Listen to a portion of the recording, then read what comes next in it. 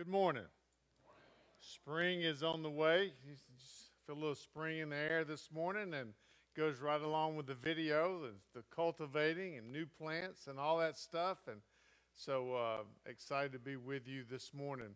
As Monty said, this is a little bit of a different morning than what typically happens at fellowship. And one of those differences is I'm only preaching for 15 minutes. So I have felt stressed all week. How can I unpack the Word of God?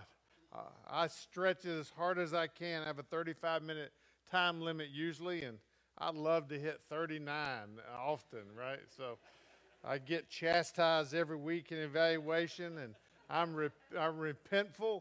Is that a word, repentful? Sounds good, doesn't it? And then I do it again. So I know some of you can identify. But in light of that, it is a little different morning, but this week I read where this couple sold their house and moved in and lived on a boat. And what they said was in order to make room for what was important to them. She actually said, it required me to have to really think about what I actually need versus what I want. And we know that from our own experience, that making room for or creating margins for things in our lives for what is most important does require some work. It requires some time. It requires some hard choices. And for us as Christ followers, that's really a main core of our life, to continue to evaluate, right? What's most important for today, for this week, for this month, for this year, for this season of our lives. And look, the scriptures are full of words and phrases that it repeats over and over to us. I did just went through the New Testament this week, just skimming in the not the Gospels, but starting in the epistles and Romans and Acts, just skipping through it, reading fast. And it was amazing, the phrases. Nearly in every chapter, every paragraph, phrases like, awake, O sleeper. Be careful how you walk. Do not be foolish. I beg and plead with you, Paul said on many occasions.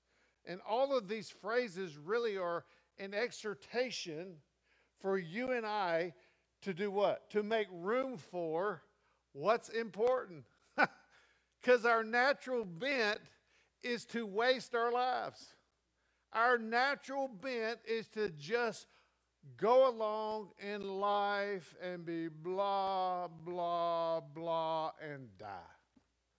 And the scriptures say, God himself says, no, I want to actually transform you from your natural bent to this God-induced making room for the mission moment by moment, day by day, month by month, and year by year. You don't have to live blah, blah, blah. So, as the early reformers said, their motto was always changing. And that's exactly what we as a church have been trying to do over the last 5 weeks, to see how we can make room for the mission of God in our lives. We've considered, as your notes indicate this morning, the vision of deepening our roots in Christ and what that means. We talked about prayer, that each of us that we would pray God-centered, gospel-centered prayers, that each of us and as a church would be made fit and faithful in God-honoring. We talked about legacy, that we would pass the gospel on to the next generation faithfully. And that when you and I are with Christ, we're still alive here because of the lives we've invested in. Generosity, learning to live with open hands and open hearts instead of tight-fisted its mind. And we talked about faith, that you and I walk well in this life with our spiritual teeth sunk into the promises of God regardless of our circumstances. And then this morning, we're going to take a few minutes to look at finding and following God's lead. And to do that, we're going to look at a very familiar passage, maybe one of the most familiar in the Old Testament. It is the calling of God on Samuel's life. And our little passage is in your notes there, and obviously they didn't give me long, so I feel like I'm not doing due diligence to the text, but we're going to make some big picture surface observations in light of our context this morning. So we asked the question, who is Samuel? Samuel was a prophet, and in one sense, Acts 3:24 tells us he was the first prophet. First in that he was the first of the prophets who was a mediator between God and the Israelites when Israel was ruled by a king. His role was to reveal God's will to the people of Israel. But before he was a prophet, we know he was just a boy. And in this text, he's about 12 to 14 years old. He's working as an apprentice to Eli, who is the high priest. Notice in chapter 3, verse 1, it says, "And the word of the Lord was rare in those days." And here's why it was rare. God loves to speak to his people, but his people were not listening and obeying. So part of God's discipline to them is that he would shut his mouth and be silent. Here is an indicator that God is going to find someone, i.e. Samuel, who will listen to him and obey him. And in light of that, Samuel was the spark and start of God's new prophetic revelation to his people through mediating prophets. The setting is this. Eli, the high priest, some say 98 years old. So we'll say early to mid-90s, if not late 90s. He can't see. He's blind as a bat. That's my interpretation. And he was lying down at night in his own bedroom, and Samuel is really sort of on guard inside the tabernacle, not far from him, but he's actually right by the Ark of the Covenant. He's inside the holies of holies, and they're not far apart. So it'd be natural if Samuel heard Eli's voice, that he heard a voice, he would think it was Eli. They're the only two there probably. And we see in this passage 3 times that God calls Samuel, but Samuel thinks it's Eli. So he gets up and he goes to Eli and he says, "Yo, what'd you say?" And Eli says, "I didn't say anything." And on the 3rd time, Eli tells Samuel, "Go lie down, and if God calls you again, you shall say, 'Speak, Lord, for your servant hears.'" That's exactly what our text tells us happened. So I want to take a minute to give us 2 observations. The first one is this: Samuel's heart was ready to hear. His words back to the Lord were as Eli instructed, "Speak to me, Lord. I am listening. I want to hear from you." And chapter 3, verse 19, that is not in your notes, gives us the second observation. And that is, Samuel obeyed what the Lord told him. Listen to what 1 Samuel 3:19 says. "And Samuel grew, and the Lord was with him, and let none of his words fall to the ground." How about that for a life? That the Lord was with him. And whenever he spoke on behalf of the Lord to the people of God, God let none of his words fall to the ground, meaning Samuel accurately represented the God of the universe to his people. There was a lifetime of listening to the Lord and obeying the Lord for Samuel. Let me just highlight some things about Samuel's life to indicate that. Samuel actually is the one who anointed the first 2 kings of Israel, both Saul and David. God told him who to anoint, and Samuel did it. I already mentioned he was the first of the mediating prophets. Samuel was the start of God's prophetic revelation to come alive in Israel. He's also a priest, so he made sacrifices. Look up that job. You know that TV show, Dirty Jobs? He worked on behalf of the people to bring sacrifices and offering prayers and intercessory prayers for the people of God as a priest. The psalmist in Psalm 99 ranks him along with Moses and Aaron in terms of calling upon the Lord for help. And he's only one of 8 people that God calls by name twice in the entire Scriptures. A lifetime of hear and obey. We know the old hymn, trust and obey.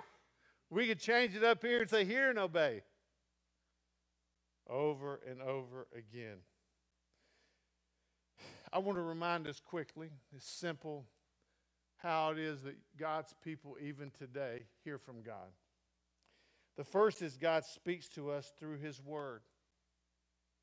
Personally, as we open the Scriptures, as we hear the Scriptures taught appropriately and rightly divided, God speaks to His people first and foremost through His Word. And if you have thoughts and feelings and emotions that are contrary to His Word, it is you that is wrong, not His Word. Secondly, we pray for strength to apply all that we hear from His Word. Lord, help us to obey. To hear and not obey is a disaster, is it not? 3, we consult with others, other Christ followers. Wise is the one who has the counsel of many. Does this make sense? As I'm thinking right about this, so wise to do that, to check ourselves. And lastly, we obey. These 4 things have been the pattern for Christians since the beginning of Christianity. Simple, profound, but we find it much more difficult to do than to know. This is really a life of surrender to God. Over and over and over again, for your good and for His glory. For my good and His glory. It is how humans flourish to live this way. Hopefully, our prayer as leadership of this church is that's what all of us have done during this series. We have heard the Word, we have prayed through the Word, we have counseled with others, and then we obey. Let me just remind you of this. This life of hearing and obeying and surrendering, that's a lot scarier than writing a check. That's a lot scarier than you bringing your commitment to making room for the mission. Is it not? It is for me.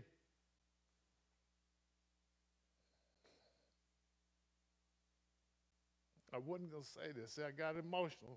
Y'all make me get emotional because y'all make me teach the Bible. I can't get over the first time I did this.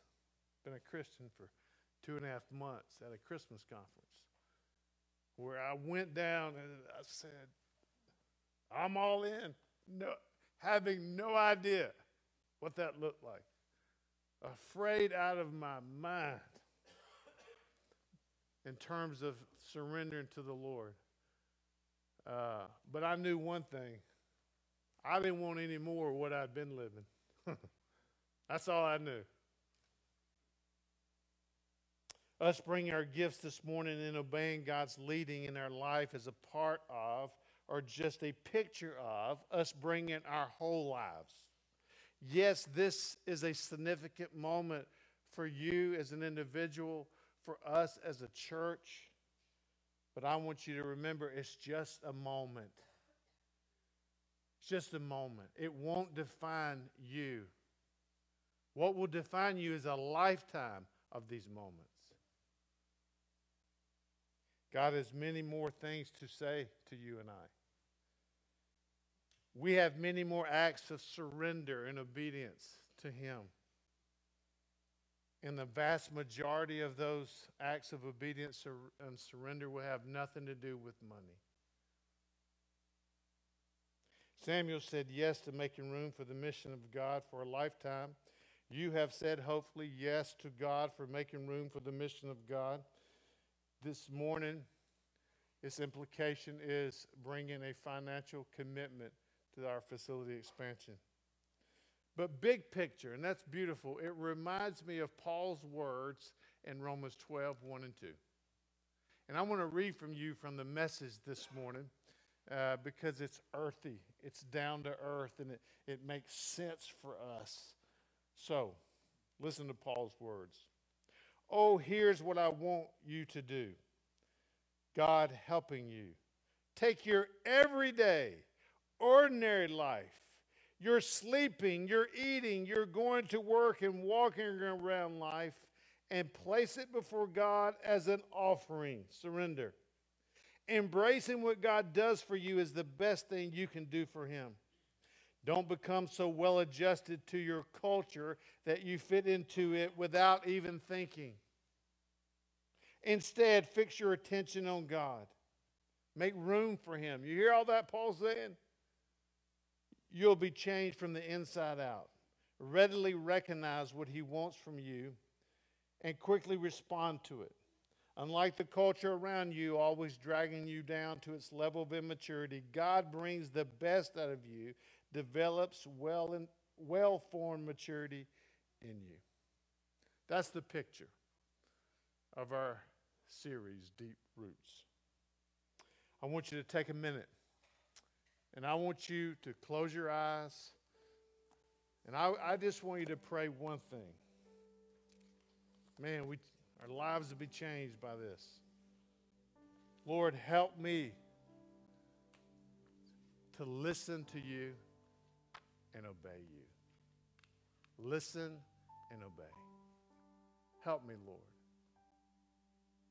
that I might hear your word, and whatever it is, and say yes over and over and over for a lifetime.